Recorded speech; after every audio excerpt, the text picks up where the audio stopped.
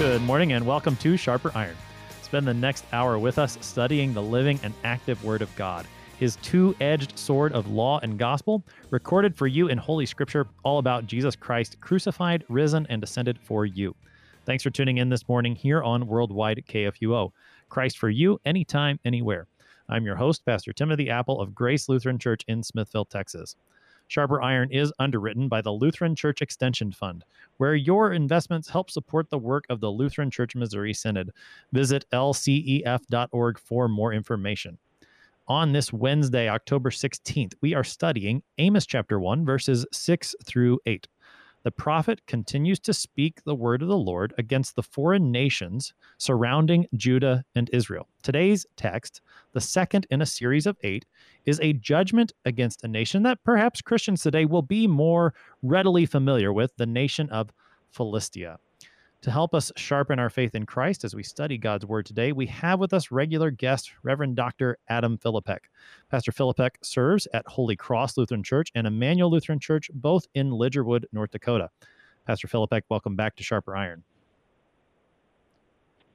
Thanks for having me, and greetings to our listeners in the name of our crucified, risen, reigning Lord and Savior, Jesus Christ, who was, who is, and who is to come. Amen. Pastor Philippek, today is the second in this series of judgments or oracles against foreign nations here that Amos opens up with. And so to get us started this morning, why does the Lord bother talking to these foreign nations? Why doesn't he just talk to his people, Israel and Judah? We do often get this concept and idea that somehow Israel is only God's people, period, and he wants nothing to do with the other nations. And perhaps as we go along, I'll address this even more fully than I will right now, but just perhaps by way of introduction, let me say this. The God of Amos is indeed the God of Amos's ancestors, the God of Israel, the God of Abraham, the God of Isaac, the God of Jacob. But before any of that, first and foremost, he is the creator of heaven and earth. And the opening chapters of Genesis very clearly indicate this relationship, that God creates the whole earth and everything in it by the power of his word, and he creates man from the dust of the ground, and he breathes into his nostrils the breath of life, and man becomes a living being. So the entire world, long before the nation of Israel exists, long before the man named Israel himself, Jacob, came into existence, there was just the whole of God's people, he being the creator of the heavens and the earth. And I'll probably talk about this a little bit more at length as we get to the promise of Abraham and things like this, but this is a very, very important thing to remember. God cares about and for everyone because he is the creator and Lord. That's right. And so when we see, as we do in Amos and in other prophets, the Lord speaking to these what we would call foreign nations in the sense that they aren't Israel or Judah, he does so because he is still their creator. And that's true whether or not they actively worship him or hear his word or recognize who he still is their God. And so he has the right to speak to them. And so he does that here at the beginning of Amos in order to teach that and to do some other things, as we will see. He's sort of drawing a net around his own people here in Amos, but he has the complete right to speak to these nations because he is their creator, that very foundation that the scriptures give us in Genesis 1 and 2. And so in this second oracle against foreign nations, we're talking about the Philistines. And although, that the Philistines does come up specifically in verse 8, you get different cities here listed in Amos 1, verses 6 through 8. Actually, let me go ahead and read it first. Since we're only talking about 3 verses, I'll go ahead and read it, and then we'll let you tell us who the Philistines are, Pastor Philippek. So Amos 1, verses 6 through 8. Thus says the Lord, for 3 transgressions of Gaza and for 4, I will not revoke the punishment, because they carried into exile a whole people to deliver them up to Edom. So I will send a fire upon the wall of Gaza, and it shall devour her strongholds. I will cut off the inhabitants from Ashdod, and him who holds the scepter from Ashkelon. I will turn my hand against Ekron, and the remnant of the Philistines shall perish, says the Lord God. So there's our text for today. We're talking about the Philistines. Pastor Philippek, who are the Philistines? So just maybe by way of a quick rehearsal, I'll do the best I can in a short amount of time to sort of remind us of all the major events that happened with the Philistines in the Old Testament. So the first time they appear is way back in Genesis chapter 10 in the Table of Nations, right before you get the story of the Tower of Babel, things like that, after the flood. In Genesis 10:14, you'll learn that they're actually descendants of Noah's son Ham. Remember, he has three sons, Shem, Ham, and Japheth, right? Well, the Philistines are descendants of Ham, whereas Israel and the 12 tribes are descendants of Shem. So they all go back to Noah in some way, but the Philistines are connected to Ham. Then in Genesis 26, to fast forward a little bit, there's a narrative of Isaac and Abimelech. And during that time, Isaac, who carries the promise of being in the promised land, like we talked about last time, the very presence of God, he carries that promise, but there's a famine in that land. So he is sort of forced to leave that in order to save his life. He goes to Gerar, one of the Philistia countries where Abimelech is king, and he dwells there. And he goes with his wife, Rebekah. And Rebekah, the text says, she is absolutely beautiful. So much so that he does what his father Abraham does. He lies. He tells the king Abimelech that, this Rebekah woman, it's really only my sister. And yeah, he says that to save his life. And as it turns out, as we go through the story, Abimelech sees Isaac caressing Rebekah. He summons him, and he finds out, hey, why'd you lie to save that? And Isaac says, you saved my life. I thought you'd just take my wife, all these sorts of things. So King Abimelech then forbids anyone to do anything with Rebekah, and they live a little bit down there where Isaac very much increases in wealth, so much so that it's said that the Philistines envy him. He's so envious they have to send him away. So notice now from chapter 10 to chapter 26, there's a growing tension, a rising tension between Israel and the Philistines. Well, as we go through the Old Testament, Judges 10, Israel enters the Promised Land. After the Exodus, after the wandering of the wilderness for 40 years, they're told to put to death all the people of the land because they worship false gods. And if they get ensnared with them, if they intermarry with them, then what's the temptation? Of course, to worship the false gods with them. So Israel, of course, they don't listen, right? They disobey God's commands. They associate with the Philistines. They worship the Philistine gods, the primary one of the Philistines being Dagon. He'll come up later on as it's in the history here. The Lord punishes them, though, for their sins of idolatry, for fearing, loving, and trusting in another God besides the one true God. And so he allows the Philistines then to attack Israel and to enslave them. 18 years of war and in slavery. Israel repents. Of course, the Lord delivers them and restores them back to the land, at least for a while. What's important about this part is that now notice we move from just a rising tension to war between Israel and Philistia. Well, as you keep going, Judges 13 through 16, Israel falls into idolatry again. They're punished. The Lord does the same thing he did in chapter 10. He allows the Philistines to attack, enslave Israel, only this time not 18 years, no, 40 years.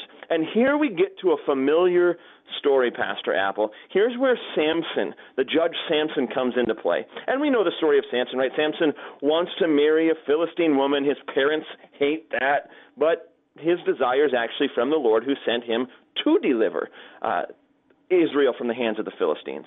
And Samson, we know him as the strong one. He's the one who tears apart the lion with his bare hands. And later on, as he's on the way to marry this Philistine woman, he turns aside to that lion carcass and he finds honey inside of it, bees. He eats some with his hand. He reaches in and eats the honey. And then the whole riddle that Samson poses with the 30 sets of clothes.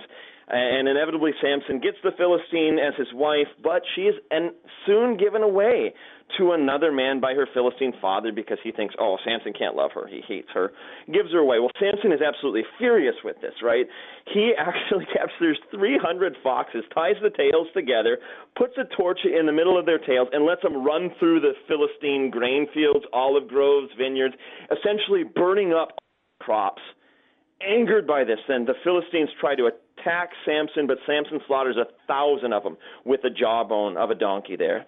Well, and then after this, you get the Samson and Delilah story, and it ends with Delilah shaving Samson's hair, Samson losing his strength, going into slavery at the hands of the Philistines, the whole gouging out of the eyes business, and finally, in one last feat of strength, after praying to the Lord for that strength to be restored, Samson pushes over the pillars of the Philistine temple, killing himself and the rulers and the people in it.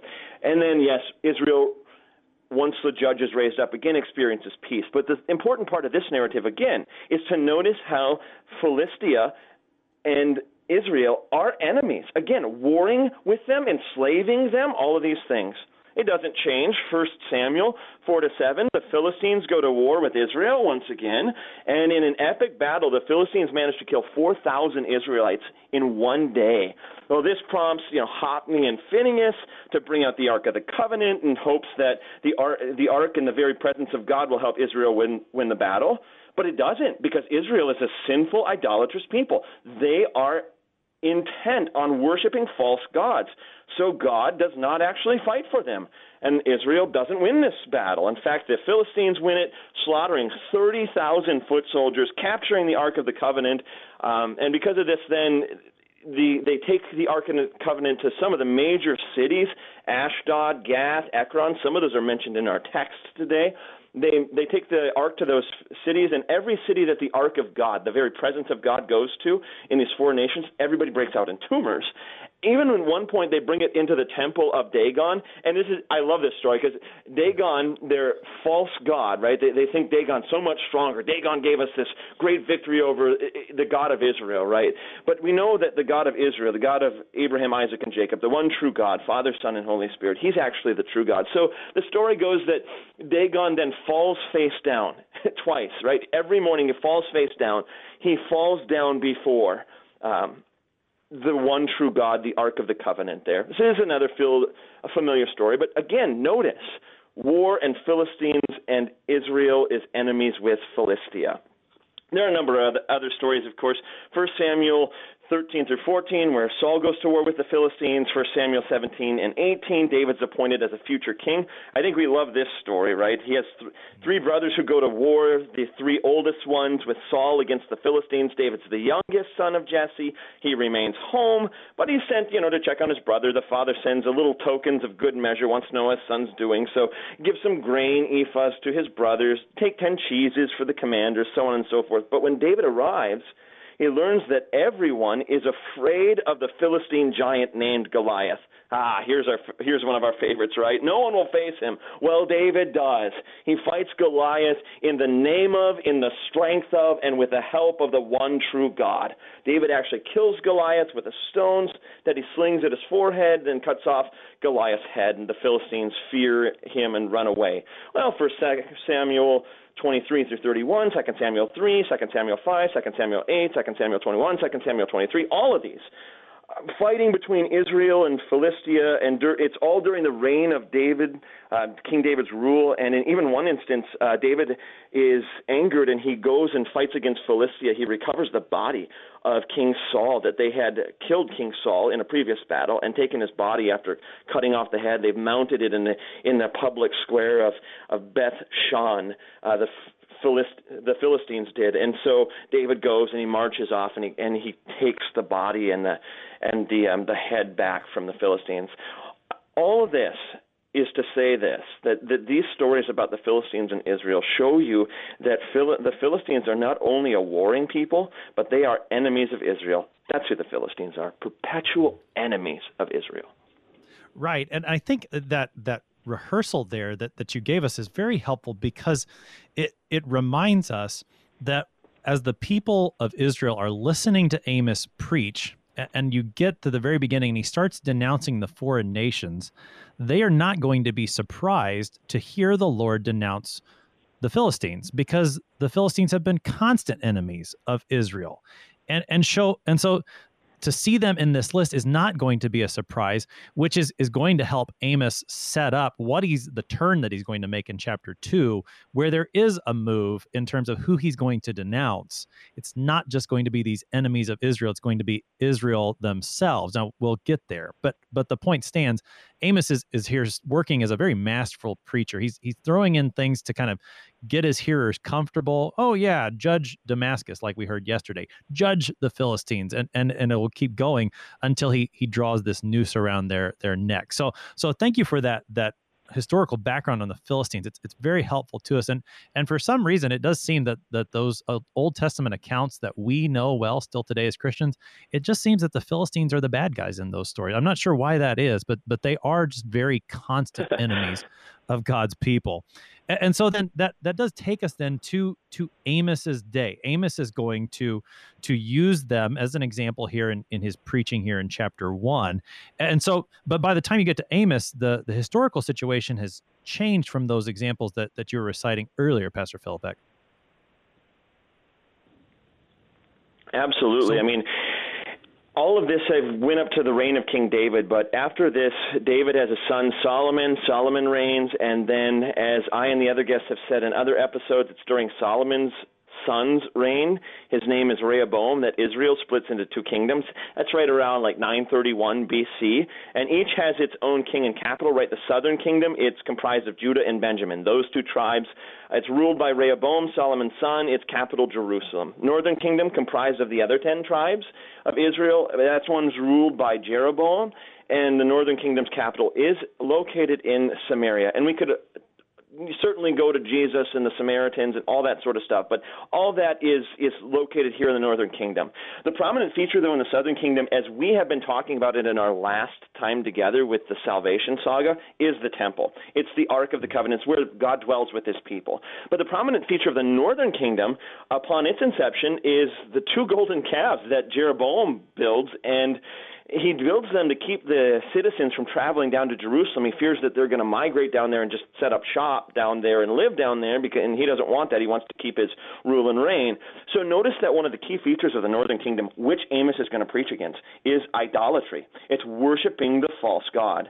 Well, about 139 to 191 years after the split of Israel and the two kingdoms, right around 792 to 740 BC, early to middle 8th century. That's when the prophet Amos comes in, the shepherd from Tekoa of the southern kingdom of Judah, about 5 miles south of Bethlehem. He's sent to prophesy primarily, like you said, against the northern kingdom, though a little bit on the southern kingdom and a little bit on the foreign nations in chapter 1 and 2. And you hit the nail on the head, Pastor Apple. It really, the northern kingdom would be shaking their heads and cheering like, yeah, condemn those wicked enemies of ours. But actually the shock of Amos is that they all get lumped in with the nations. Israel included gets lumped in with everyone. Well, Amos's message is rather simple, right? Amos is a prophet, and it's during the reign of Jeroboam II in the northern kingdom and during the reign of King Uzziah in the southern kingdom that Amos preaches. And his contemporary prophets that he lives at the same time and preaches at the same time, you'd be looking at Jonah and Hosea and Micah and Isaiah. Jonah's message, though, is Amos's message is very simple.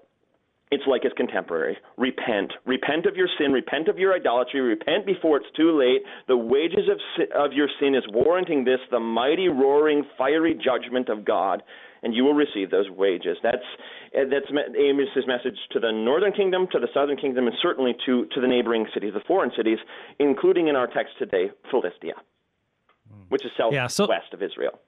Okay, so Philistia would be then along the Mediterranean coast, right? I mean, that's kind of, if we're thinking about Israelite geography here, that's southwest of the nation. So they're more of a coastal people, and they get addressed. It does say Philistines there at the end, but you get these cities named too: Gaza. Let's see, Ashdod, Ashkelon, Ekron. There's a fifth one that doesn't get named, Gath. That's where Goliath is from, but it's not named here. And Gaza stands at the beginning, and you get this phrase that is repeated in all of these judgments against the nations: for 3 transgressions of Gaza, and for 4, I will not revoke the punishment. What's going on with that phrase, 3 transgressions for 4, Pastor Philipek? I love this question because part of my area of passion and theology and things like that is early patristic homiletical rhetoric. So how do you use words in your preaching? How did the early church use words? And so I'm very, very much involved in rhetorical devices. So this question of 3 and 4 transgressions works along this line. You notice that the same phrase is repeated, right? It was spoken to Damascus in Amos chapter 1, verse 3. And you might recall that really only one sin was listed in Damascus, not 3 or 4 sins. So the wrong way to take this is simply that there's 3 sins that will be listed. Oh, no, wait, there's 4 sins to be listed. Right? There's nothing particularly special about the numbers 3 or 4 themselves. It's not like I said, Amos is going to list 3 sins and then say, oh, wait, no, wait, there's a 4th. Here it is. No, this phrase, for 3 sins of and for 4. In the Hebrew, Asholsha Pesha Azah Alhala Arba, this for 3 sins or for 4, is really just spoken to the Pentapolis, to the 5 major cities, Gaza, Ekron, Ashdod, and Ashkelon. Gath is not listed, so it's most of them. Like you said, Gath is not in here. But it is a rhetorical device, and in rhetoric, we would call this an anaphora. An anaphora is simply a deliberate repetition of a beginning sentence, and it's used to create in emphasis. Scripture does this all over the place. One of my favorite examples is of this to kind of get our mind around a rhetorical device like anaphora, that constant repetition, is Song of Solomon 4, verse 1, where Solomon says, "Behold, you are beautiful, my love. Behold, you are beautiful." Notice the repetition. Behold, you are beautiful. Solomon is using this phrase repeatedly to emphasize, or in his case, in Song of Solomon, to celebrate the beauty of the bride, to draw attention to it. Well, Amos is no different. The phrase for 3 transgressions and for 4, I will not revoke punishment, it is repeated in order to emphasize the abundance and gravity of Philistia's sins. In essence, the anaphora is used to say to Philistia this, that you have sinned and sinned more than enough, buddy, or your sins overflow and they are in abundance. That's how I'd understand that phrase. Yeah, I think that's exactly right. And the fact that it is 3 and then 4, you get the escalation just within the numbers that are used there. It wasn't, it's one more. And so the idea of escalation, and this is, as you pointed out, is just a rhetorical device, and it's one that's pretty common within Hebrew poetry. The idea that you would put 2, it's called parallelism, and I'm sure you could probably talk about this better than me, but parallelism is the idea that you put 2 phrases next to each other, and they're meant to explain each other in some way. And here the explanation is, I think, as you pointed out, the idea of escalation, that it's not only 3 sins and then 4, right, as if you're counting or doing some kind of math, but that the idea is it's growing, it's getting greater, and it's overflowing. Going back to, and I know you're going to take us to Abraham in a little while, but if you go back to Genesis 15, where the Lord's talking about how he's waiting until the sins of the Amorites fill up before he drives them from the land. You get that same idea here, that the sins of these various foreign nations, and ultimately coming towards God's people as those who've done it as well, it's overflowing. It's happened in abundance, such that the Lord is not going to revoke the punishment anymore. It's done. It's overflowing, abounding. So I think that's the idea. It's not so much about math as it is about it. It's just, I've had enough, almost, maybe, is another way to say it. So Pastor Philbeck, with about, and feel free to, if you want to add something to that, go ahead. But with about 2.5 minutes here before the break, what is it, and maybe just get us started on this conversation, what's the Lord going to point out particularly about the Philistines? Okay, so this really comes in the start of our text for today in verse 6, after the 3 transgressions of Gaza and 4, I will not revoke my punishment. In verse 6, it's this phrase, because they carried into exile a whole people to deliver them up. Really the crime is how they treated their fellow human beings who were created in the image of God. Their sins are, in essence, crimes against humanity. They aren't helping their neighbors. They aren't protecting them. They're not caring for them. In fact, they're warring against them. They're fighting against them. They're conquering them. And when they are defeated, the enemies are defeated of Philistia, then what they're doing, that whole carrying into exile, the whole people, that whole that remnant there, they're not leaving anybody left. They're not even like somehow letting them live and rebuild. No, actually what they're doing is they're taking that remaining people, that remnant whom they conquered, and they're selling them as slaves to Edom. Or to put it differently, the Philistines are selling the entire nation, the whole nation of the people that they just conquered, into slavery. So the Philistines are treating human beings as property, that which could be either disposed of or that which could be bought or sold for their own benefit. And God has had enough of it. He's had enough of their evil, detestable, wicked fifth and first commandment sins. And through the words of Amos, God is pronouncing that the wages of the Philistine sins, namely his roaring, fiery judgment of death, is coming upon them. The wages of sin is death. And when death comes, God will do to the Philistines what they have done to humanity. He will not leave a remnant of that people, or in the words of Amos, the remnant of the Philistines will perish. And just by way of quick summary, of course, the Philistines did not repent of their wickedness, though Amos preached. So in the fact the Lord does enact that roaring, fiery judgment which he proclaims, Amos, through the mouth of Amos on the Philistines, in 734 BC, Tiglath-Pileser III, king of Assyria, in the course of his campaign against Israel, whom he will capture in 722, actually in 734 captures Gaza. And the word of the Lord proves true through the mouth of Amos. It's exactly as the Lord said it. You're listening to Sharper Iron here on Worldwide KFUO. We need to take a quick break, but we will be right back. Please stick around.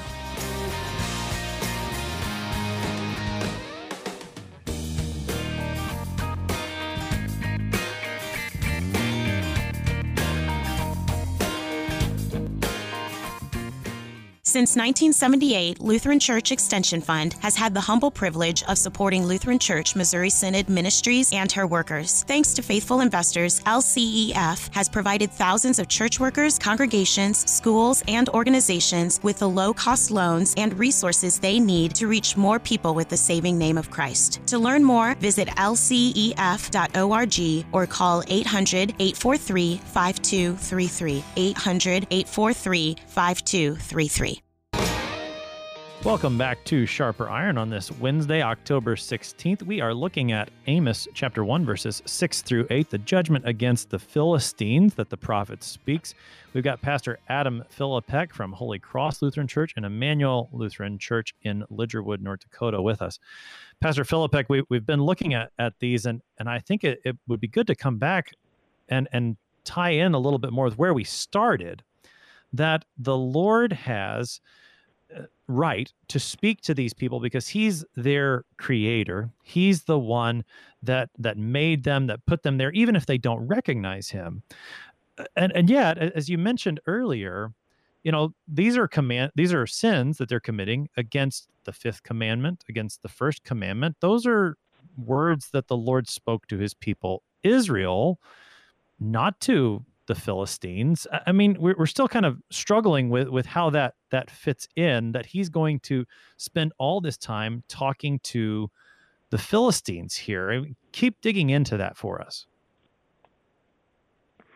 Sure. So to your question about what right God has to talk to the Philistines and the fact that he is the creator, we started talking about this at the beginning. I told you I'd come back to it. So it's only fair that you ask again and we come back to it. So let's kind of dig into this a little bit. So yes, I said earlier that the God of Amos, indeed the God of his ancestors, the God of Israel, the God of Abraham, and God of Isaac, God of Jacob, is first and foremost the creator of heaven and the earth. He created the nations, and before the nation of Israel, or the man who was named Israel, renamed Israel rather, because his name was Jacob, before that came into existence, God was already creator of heaven and the earth and had this people and had a promise actually to the people that traces farther than even Abraham. It goes all the way back, as we talked about in our salvation saga, to Genesis 3:15 and the promise of Adam and the crushing of the head of the serpent and the restoring of the presence of God. So first and foremost, God has the authority over them because he is their creator. Additionally, then, we sometimes forget, because we get so focused on the nation of Israel and this promise that gets passed along to them from all the way down to Adam, this promised seed, this promised child who's going to crush the head of the serpent and give us back the presence of God, right? The promised land where there's no weeping and sorrow and mourning and death.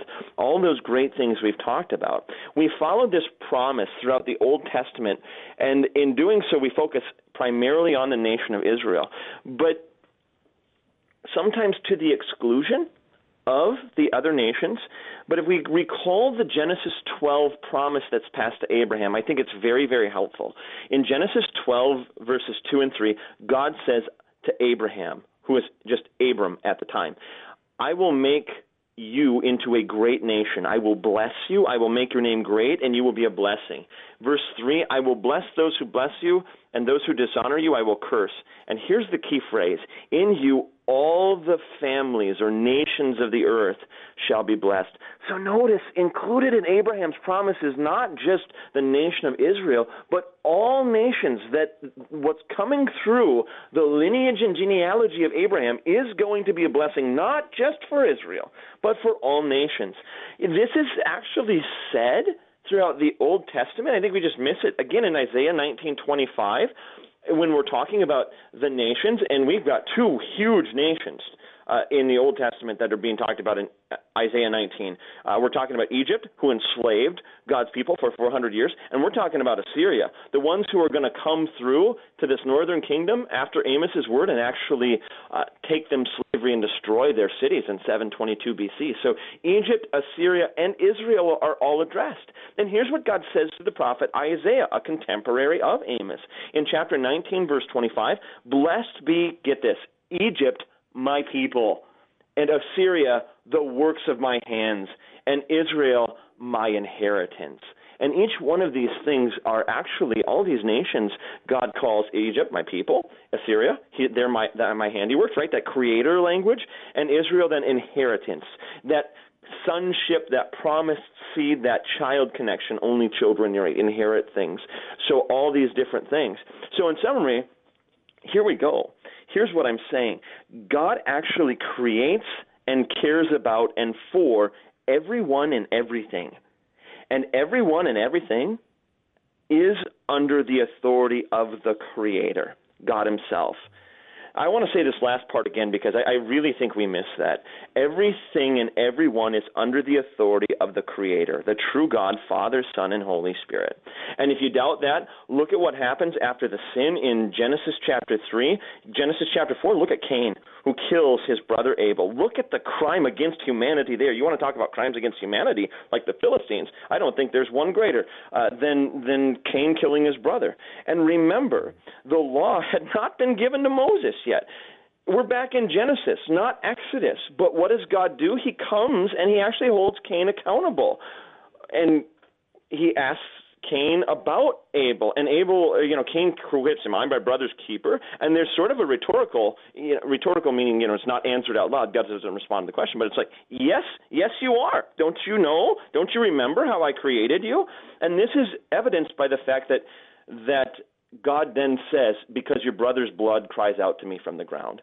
So even before Moses marches up the mountain, marches up Mount Sinai to get the Ten Commandments, it's categorically wrong to murder. Before there is the people of Israel, the law of God exists, and it exists for all people. It is bigger and older than just the Ten Commandments. Here's what I mean by that. That is, that when we talk about the law, we think about the Ten Commandments as simply God's law. But the law is much bigger than that. The law is simply God's will for His creation. It's how He has designed this world to function. And the Ten Commandments are part of that. So what Moses actually receives on Sinai is not something new. It's just God saying how He has designed this world. He's sort of just articulating to Moses, here's how I created it. You shall have no other gods. You shall not misuse the name of the Lord your God, so on and so forth. It's just, here's how I built this world to function. So notice, back in Genesis 4, before Moses marched up the mountain, it's wrong to murder. It is wrong to hurt or harm your neighbor in their body. You are not given to do that. You are given to help and support him in every physical need. And every being, Pastor Apple, every human being, whether you're a Christian or not, recognizes this. on some level. This is what St. Paul says in Romans 2:15, that the work of the law is written on our hearts. Meaning that the natural law is just built into creation. And there's a lot of truth, and we could talk about this ad nauseum, quite a bit of length, that when Jesus says, I didn't know, or when Paul says, I didn't know what it was to covet until I was told, and now I see, I covet all over the place. Yes, it is true that when we learn the Ten Commandments in catechesis and confirmation, that we see the fullness of the law. But there is a dim reflection here that Paul's saying that is written on our heart. And you can even look at a baby, right? Even a little infant knows this. If an infant's playing with a toy or something, a little toddler even playing with a toy, and you take it away, do you have to sit there and say, okay, now remember, this is something that the Lord has said in his seventh commandment, you shall not steal. Now you need to cry over this and you need to chase after them. No, child, we don't have to say that to children. They know. They start bawling, mine, mine, mine, right? And they start chasing each other through the house, and mom and dad have to get intervened. But this is because the law is written on our hearts. We know it is wrong to steal, whether we are Christian or not. And I think this is the startling thought, because the law of God being written on our hearts means that we are created and we are required by God to live according to that law. Matthew 5:48, to be perfect as our Heavenly Father is perfect. I don't think too many 21st century Americans want to hear this, though. I don't like to hear this as a 21st century American. We are a nation, and this is not necessarily a bad thing, but it can be if we take it too far. We are a nation of sort of individuals that make up a larger whole. We are a nation that values individualism and autonomy, right?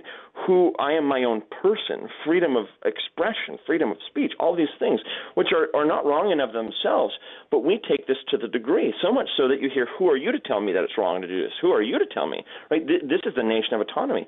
But in 2 Corinthians 5, verse 10, it clearly states, we must all appear before the judgment seat of Christ, so that each one may receive what is due for what they've done in the body, whether good or evil. And again, when the Son of Man comes, from Matthew chapter 25, in his glory, he and all the angels with him, he will sit on this glorious throne. All nations he will gather before him. Notice, all nations will be gathered before him, and he will judge, right? He will separate people from one another as a shepherd separates sheep from the goat. And who can stand? Who can stand before the judgment seat of God in and of themselves? We have all committed crimes against humanity. Violent actions, hitting, smacking, beating, speaking, debasing, insulting words, idiot, jerk, moron, loser, so on and so forth.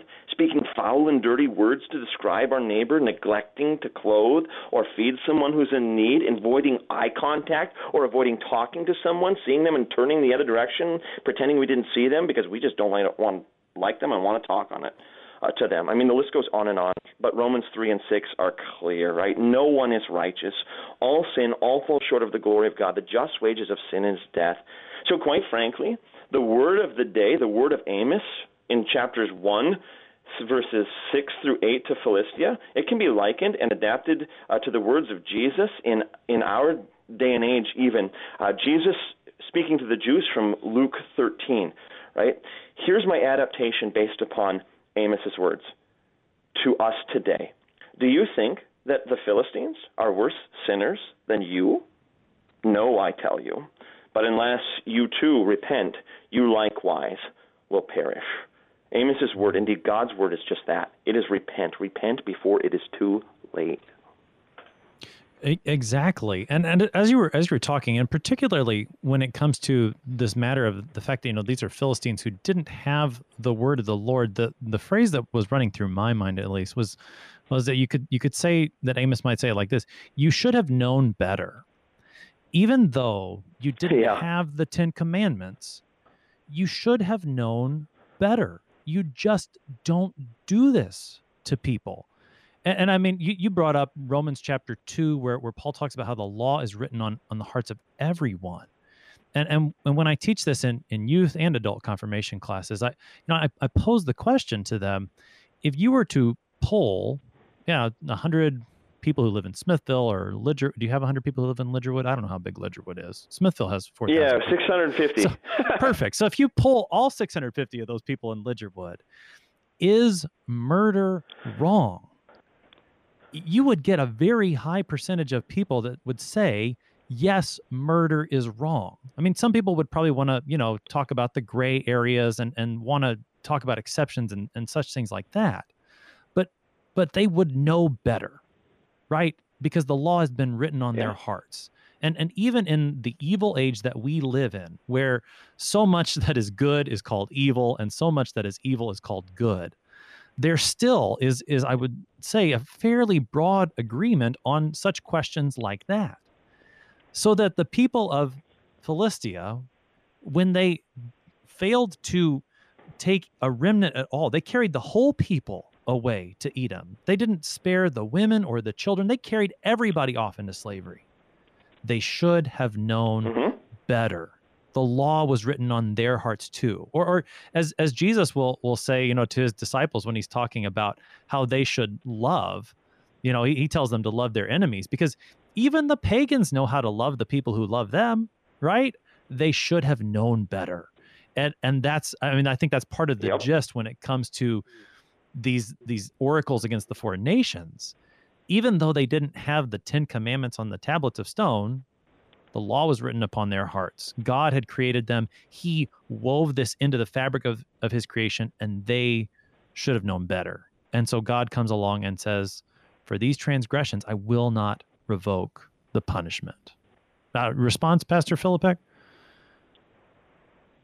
I think you are right on. This is the heart of Amos, and honestly, and sadly, this is the heart of the preaching of Amos. It is a preaching of repentance. It is primarily a preaching of the law, first to the foreign nations, and while Israel and Judah are shaking their head, northern and southern kingdom, the glance turns suddenly to Judah and says, "You're not innocent." And then the rest of the book from 3 forward is spent on the nation of Israel, the northern kingdom, those 10 tribes. And the prophecy then of Amos is primarily against them. You're not any better. In fact, you're in idolatry. The whole book is a call to repentance. There's not many bright spots, a few, but there's not many bright spots, meaning gospel proclamations. It's a hard word of repentance proclaimed to all people. Yes, all exactly. Things, all fall short of the glory of God, that sort of thing. Yep. Right. And whether you know the word of God or don't, right? It's all God is holding all people accountable here. And so, we need to see that. We need to let that stand. It is a hard word, and there aren't too many bright spots in Amos. And yet, right? And I think you've already laid the groundwork for this. But we still want, we know that the entirety of the scriptures is a preaching of repentance and forgiveness in Christ's name. And so as we consider the hard word that we have here in Amos chapter 1, really all of Amos 1, but particularly against the Philistines in verses 6 through 8, where are we going to find Christ as our comfort, as our salvation, as Amos is preaching here? Sure. So the hope of all of this, the hope of Philistia and Israel and Judah, you, me, all the nations, comes throughout Amos, but really toward the end, after he has proclaimed judgment in chapters 1 through 8. And there's bright spots in 5 and things like that, but chapter 9, specifically 11 through 12, Amos says this, and I don't want to steal somebody else's thunder, but I'm just going to use this sort of as the way that this proclaims Christ crucified and risen, the hope of all nations. So in chapter 9, verses 11 through 15, there is hope, and it comes in these words. In that day I will raise up the booth of David, there's David again, that has fallen and repair its breaches. I will raise up the ruins and rebuild it as in days of old, and they may possess the remnant of Edom and all nations who call upon my name, declares the Lord, who does this. Behold, the days are coming, declares the Lord, when the plowman shall overtake the reaper, the treader, the grapes, the sowers, the seed. The mountains will drip with sweet wine, the hills will overflow. I will restore the fortunes of my people Israel. They shall rebuild the ruined cities, they shall plant.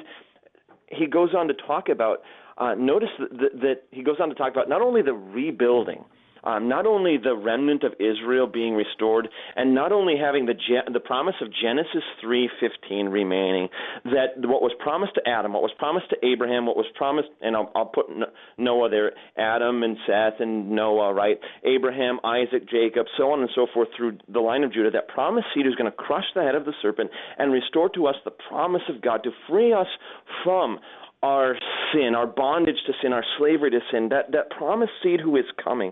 That promise still remains. Even after the Lord's punishment comes, still the promise stands, and there is hope. It's in the promised seed. So at the end of all the death and judgment, Amos proclaims the hope of Genesis 3:15. God's going to still send that promised child. He's still going to send that promised child to restore the promised land and the kingdom. And notice how Amos lumped in all the nations, even Edom, who call by my name. So this promise seed is far more than just the remnant of Israel or the remnant of Judah. It's far larger than that. This goes back to what we said about Genesis 12, Abraham's promise that all nations of the earth will be blessed in this one. And how will all nations be blessed? Well, yes, the promised seed, this child, will come through the lineage of Israel, specifically the tribe of Judah. But this promise is consistent with Genesis 12 and Isaiah 19, that this Savior who's going to come from Israel is not just for Israel, but for all nations.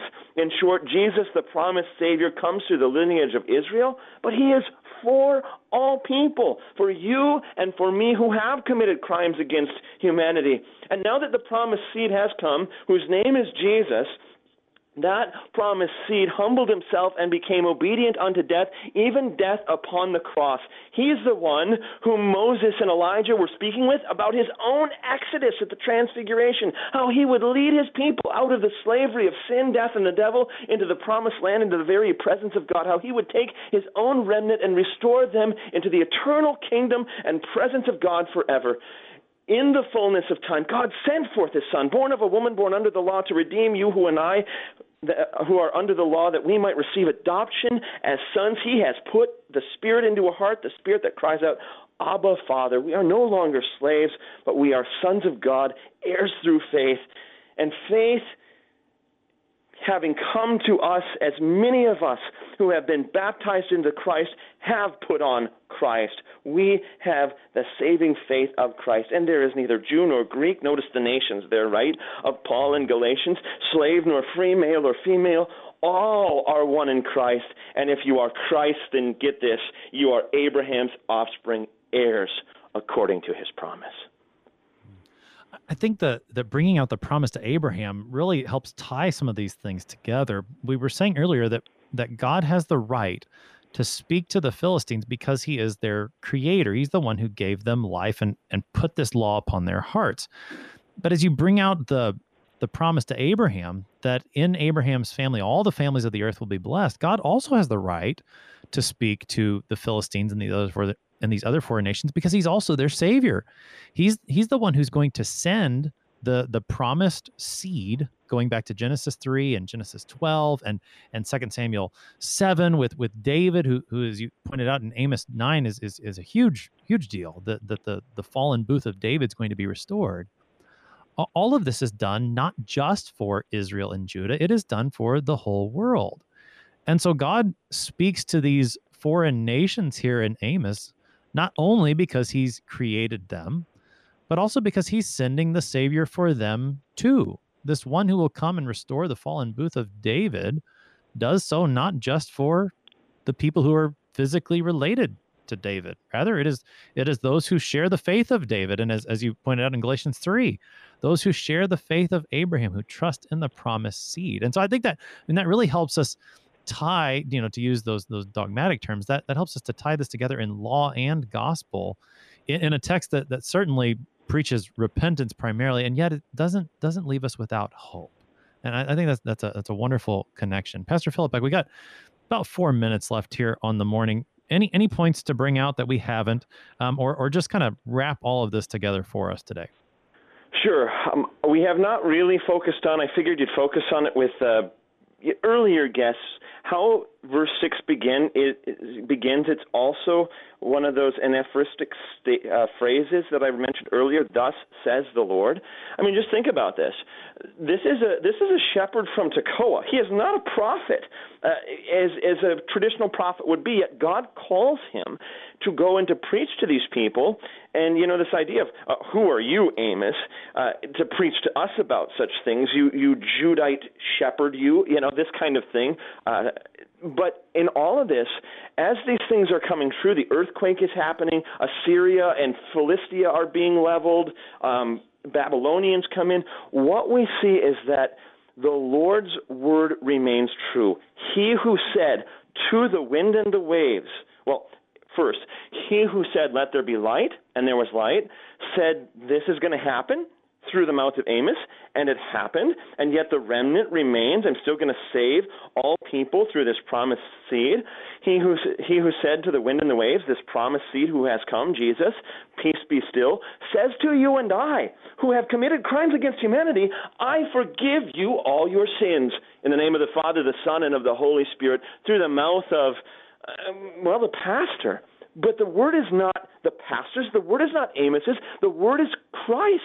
The word is the Creator's. When he speaks, it happens. And when he says to you, you are my people, I mark you with my cross on your forehead and on your heart, I baptize you, you belong to me, not sin, death, and the devil, and you will live with me in my kingdom. You will no longer be slaves of sin and death and the devil. You will be my people. I will be your God. You are my sons of God through faith, your brother being Jesus. You have been engrafted into my vine, and I am yours, and you are mine. You will live. Yours is forgiveness. Yours is life. Yours is salvation. That's the word that's powerful. It's living and active. And it comes from the mouth of Amos, but he's just an instrument. The word is Christ's words. The word is the one true God, Father, Son, and Holy Spirit. He has spoken. He will do it. Pastor Adam Philippek is the pastor at Holy Cross Lutheran Church and Emmanuel Lutheran Church in Lidgerwood, North Dakota, helping us this morning with Amos chapter 1, verses 6 through 8. Pastor Philippek, thank you so much for your time. Thank you. The Lord has spoken, and he will do what he says. The word that came through the prophet Amos is true. The judgment pronounced on the Philistines happened. They did not repent, but you and I get to hear those words that expose our crimes against humanity, crimes that we should have known better, so that we might hear the law of the Lord, mourn over our sin, repent, and turn to Christ. For in Christ alone is our only hope. The one who had the wrath of God poured out upon him, only in him, only by faith in him, baptized into him, can we escape God's wrath and anger, for it has been poured upon his Son, Jesus Christ, instead of upon you and upon me. And that is our hope, our joy as God's people today, knowing what our Savior, Jesus Christ, has done for us, and not only for us, but for all people he has created, all people he has shed his blood for, that they might trust in him for salvation. I'm your host here on Sharper Iron, Pastor Timothy Apple of Grace Lutheran Church in Smithville, Texas. Thanks for studying God's Word with us this morning. Talk to you again tomorrow.